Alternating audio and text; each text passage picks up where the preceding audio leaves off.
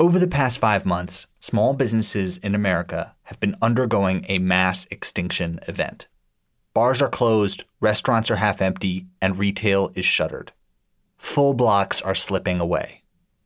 I wanted a sense of how this is playing out in the city I live in, Chicago. Not the one-off story of a beloved bar, not the frightening toll in national statistics. I wanted the story of one block. So I went to 75th Street, in the Chatham neighborhood in the heart of Chicago's South Side. This part of the South Side is really pretty. There are huge street trees, flowers on the steps of the bungalows, brick two-flats. Al Capone used to live in one of them. Many corners have signs from block clubs setting the rules of the road. No loud music, no car repair, watch out for children playing. Even in middle-class parts of the South Side, commercial corridors have struggled. Redlining, big box stores, job loss, and black flight have left them full of vacancies. There are signs for businesses that have been gone so long their phone numbers don't have area codes. Signs for furniture stores, nurseries, food markets, stores that sold beepers. Which is what has long made this stretch of 75th Street, just east of South Michigan Avenue, stand out, and what makes it stand out now, even during the pandemic. There's a handful of hair salons and barbershops. There's a dentist and a daycare. There's a cycling gym, where one day I visit, the DJ is wheeling bikes onto the sidewalk for afternoon classes. I play a little bit of everything. House music, hip-hop, R&B. There's a cult favorite vegetarian joint, Soul Veg, which always has a line inside, and a famous barbecue joint, Lem's, which always has a line outside. Yes, can I have a large tip, extra mild sauce, and then extra mild sauce on the side? There you go. That's all. There are 2 dry cleaners, where the pressed uniforms of Chicago police and transit workers hang under plastic, and a tailor who says online ordering suits him just fine. Yeah, it's going to keep going. It's never going to stop because there's nothing you can buy that can fit you perfect. You're going to need some altering. That's why it's altering. There's a deli run by an ex-cop. And I went there undercover in plain clothes, and they knew who I was. And I got to a fight. So as me and him started to fight, my gun fell out of my waistband. And me and the guy are literally fighting for this pistol. There's a bakery, a frame shop, and Francis's Cocktail Lounge. The bar has been here since December 31st, 1965. Muhammad Ali used to drop by. Michael Jordan, too. So we are the Regal Beagle. If you don't know Three's Company, huh? Okay. So a lot of people, it is the neighborhood cheers where everybody knows your name, and we're able to have people come out and have cocktails on the front. So that has really seemed to help us. Excuse me, you got your mask? No. Okay, I need you to have on a mask. Jada Wilson Turnbow runs the place with her cousin, whose mother founded it. If you can't tell, she used to be an assistant principal at a Chicago public school. Can you put on your mask for me, please? Thank you so much. Appreciate you. Working with children really got me ready for this. One reason I picked this stretch of 75th Street was because it seemed on paper like exactly the kind of place that would have struggled to get through the pandemic. A stretch of Black-owned family businesses in a city that has been hit hard by COVID-19. But what I found was not what I expected. By mid-July, virtually every business on 75th Street had reopened after the initial shutdown. Some were just getting by, but many of them said, in spite of everything, that they were doing great.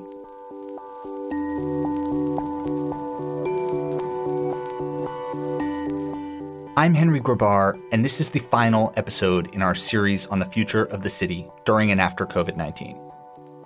Today on the show, one block on Chicago's South Side tries to get through the storm.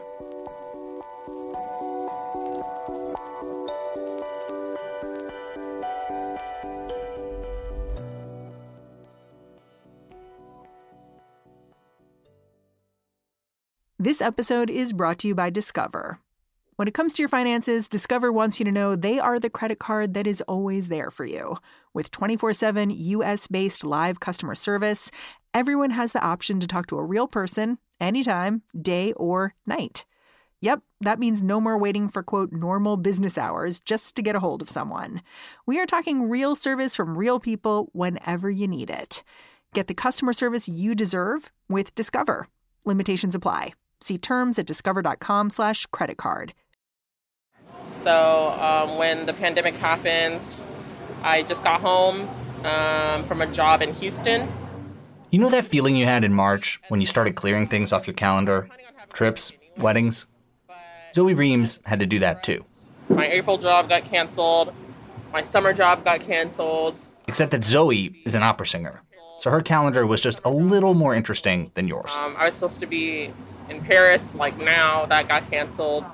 I was supposed to be at Lyric, and then I was going to be in Sweeney Todd, which would have also been super fun. I've done that show a couple times now. So she came home to help her mom run the family business, the Brown Sugar Bakery. It's right across the street from Francis Cocktail Lounge. And like many places here, it was initially shut down for months. I mean, everyone was unemployed. So they applied for the Paycheck Protection Program. It was almost like they didn't want us to get the money. I mean, that's how it felt, you know.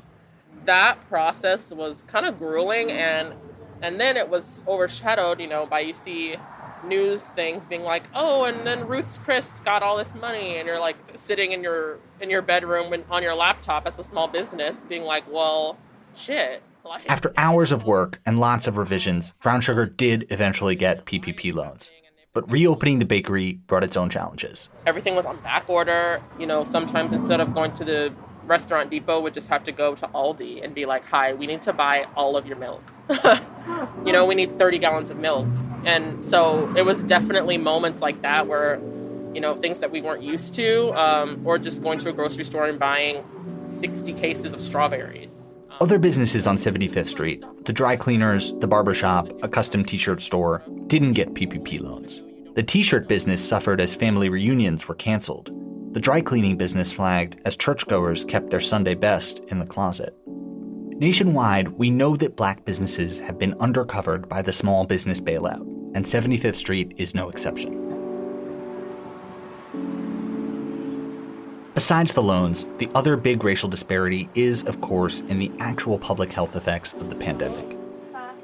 Jada, at Francis Cocktail Lounge, her husband got the virus back in March. When they were still telling people not to come to the hospital unless you had breathing difficulty. So overnight, his breathing changed while we were sleeping. And I did rush him to the hospital, but at that point it was too late. He died on March 31st. After he passed, of course, I tested and found out I had COVID. So I was at home by myself for 18 days, just me and my dog. So those were probably the hardest days. Still not easy now. I just believe in God's will. So, while Jada was home, her customers were looking out for her place, even though it was technically closed. What's really funny is once the weather kind of broke, maybe about April, we had people that would come out and sit in front with their own chairs and their cocktails. So it was still the meeting place, even though we were closed. You got your mask? You got his mask? You got your mask, sir? Need you to have your mask. Thank you. So pleasant. Most people that have been coming to us have been here for years, or their parents have come. I mean, we still have some of my aunt's friends who are in their 90s, that's still 80s and 90s, that come out occasionally.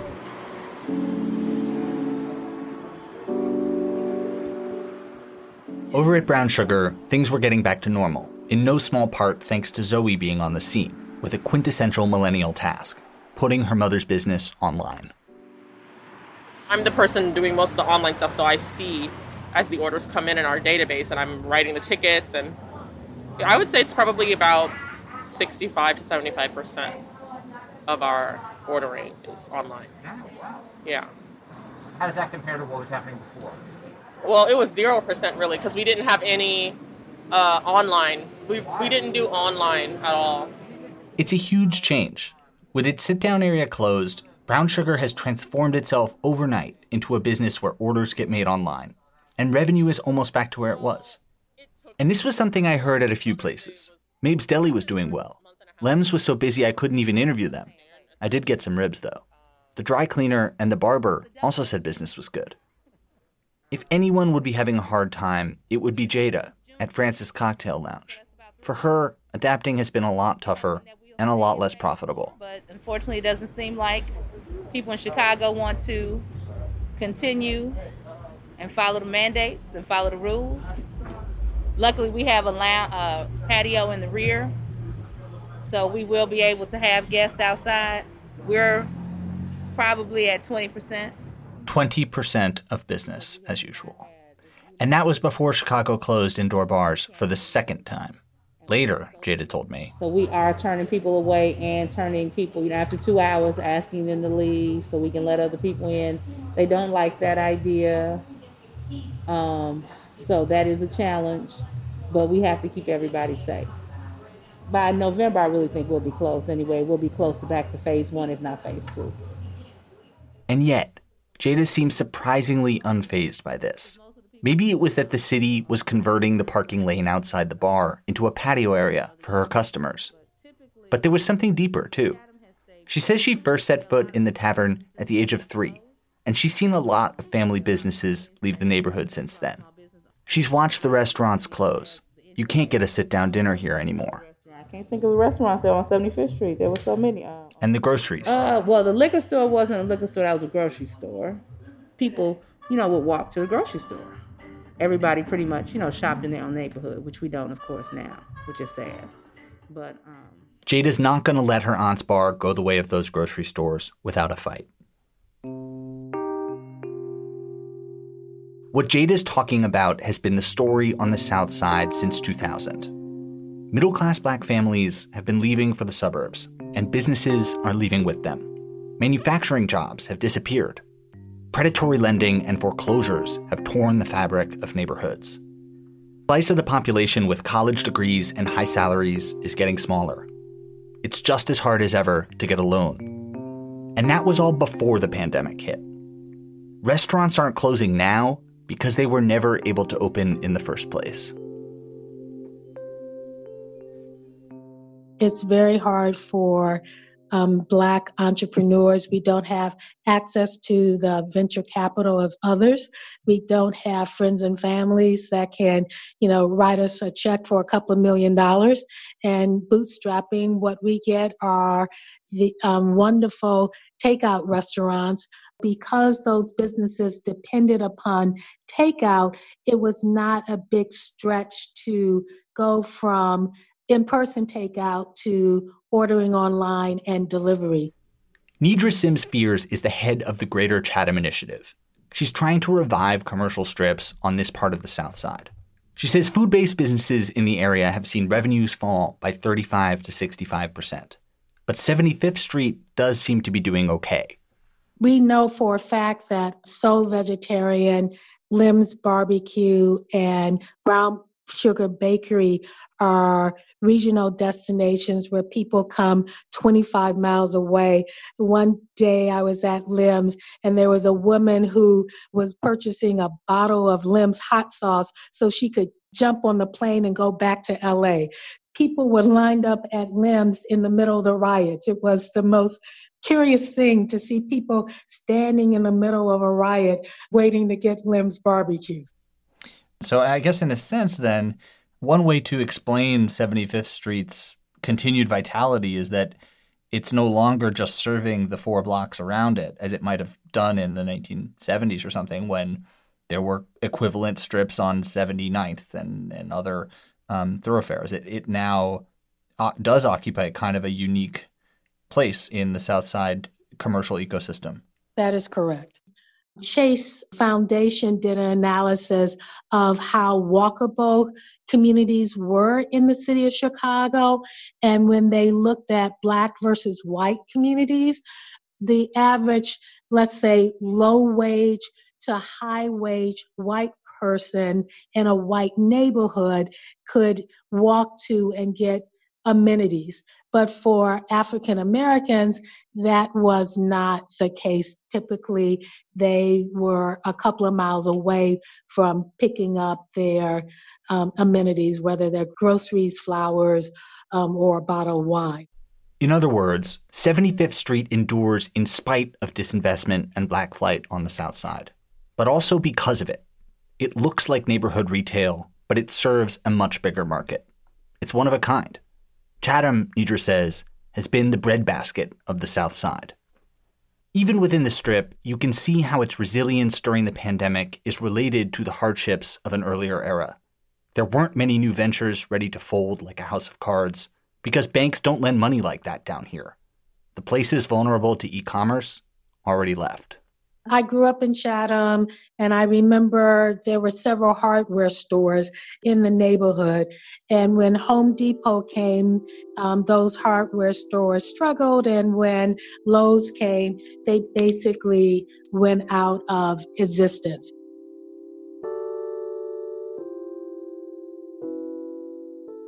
A few blocks down 75th Street, I found a place whose customers came from even further afield.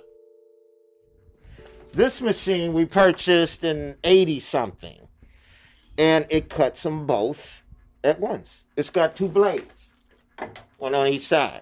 This is the Woodshop, a gallery and framing store. Brian D'Antignac, the son of the gallery's owner, is showing me an ancient blue-green German miter saw. Standing in front of the machine, looking a bit overwhelmed, is Brian's 14-year-old intern, Mitch. So where we at, Mitch? Take that off of there. Go easy. Mitch is trying to unscrew a bolt to replace a complex-looking widget called a moisture trap. And I'm nervous on his behalf. This machine looks expensive. Make that nice and tight. Yep. Get it tight as you can. Go up, go easy. And then he gets it. You got it? My man. You the man. Come on. I buy you. Follow me. Come this way. This place is huge. It's not small.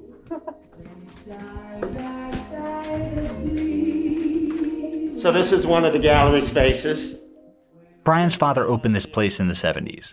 Virtually every wall of its many rooms is covered in art. Portraits of Malcolm X and Barack Obama.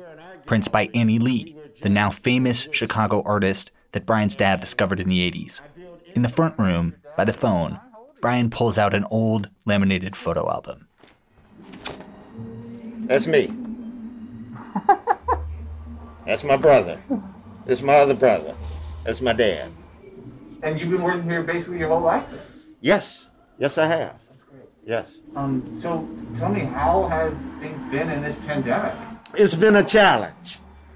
They shut us down immediately. You know, the money thing was a little jinky, you know, but we, like I said, we survived that first wave. And as soon as they allowed us to open back up, we had a huge rush of customers. I asked Brian what made 75th Street different from some of the corridors nearby. It's a little difficult for me to answer that question because we lost so many businesses in the last 20 years. So it doesn't feel different. It looks the way it looks, but we've lost 60% of our businesses 20 years to now. Yes. And they were all black. I mean, Fletcher's Records. And they've been around as a music distributor for 60 years. I didn't know they were closed. Yeah, we moved here in 78.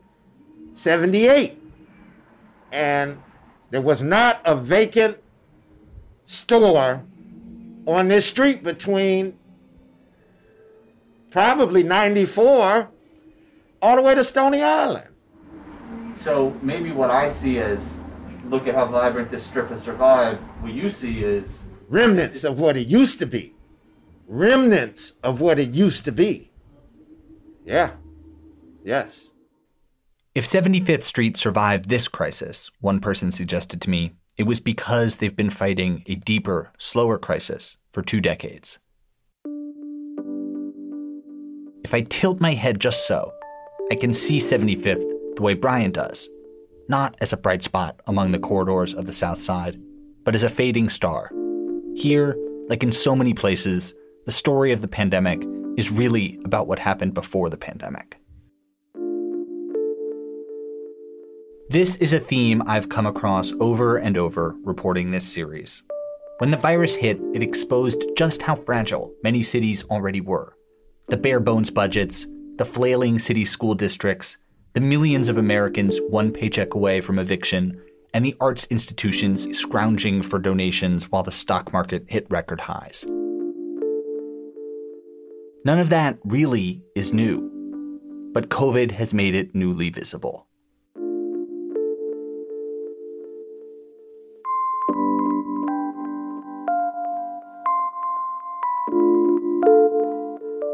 That's the show and the series.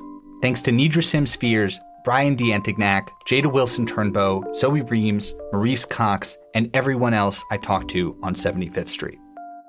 What Next TBD is produced by Ethan Brooks.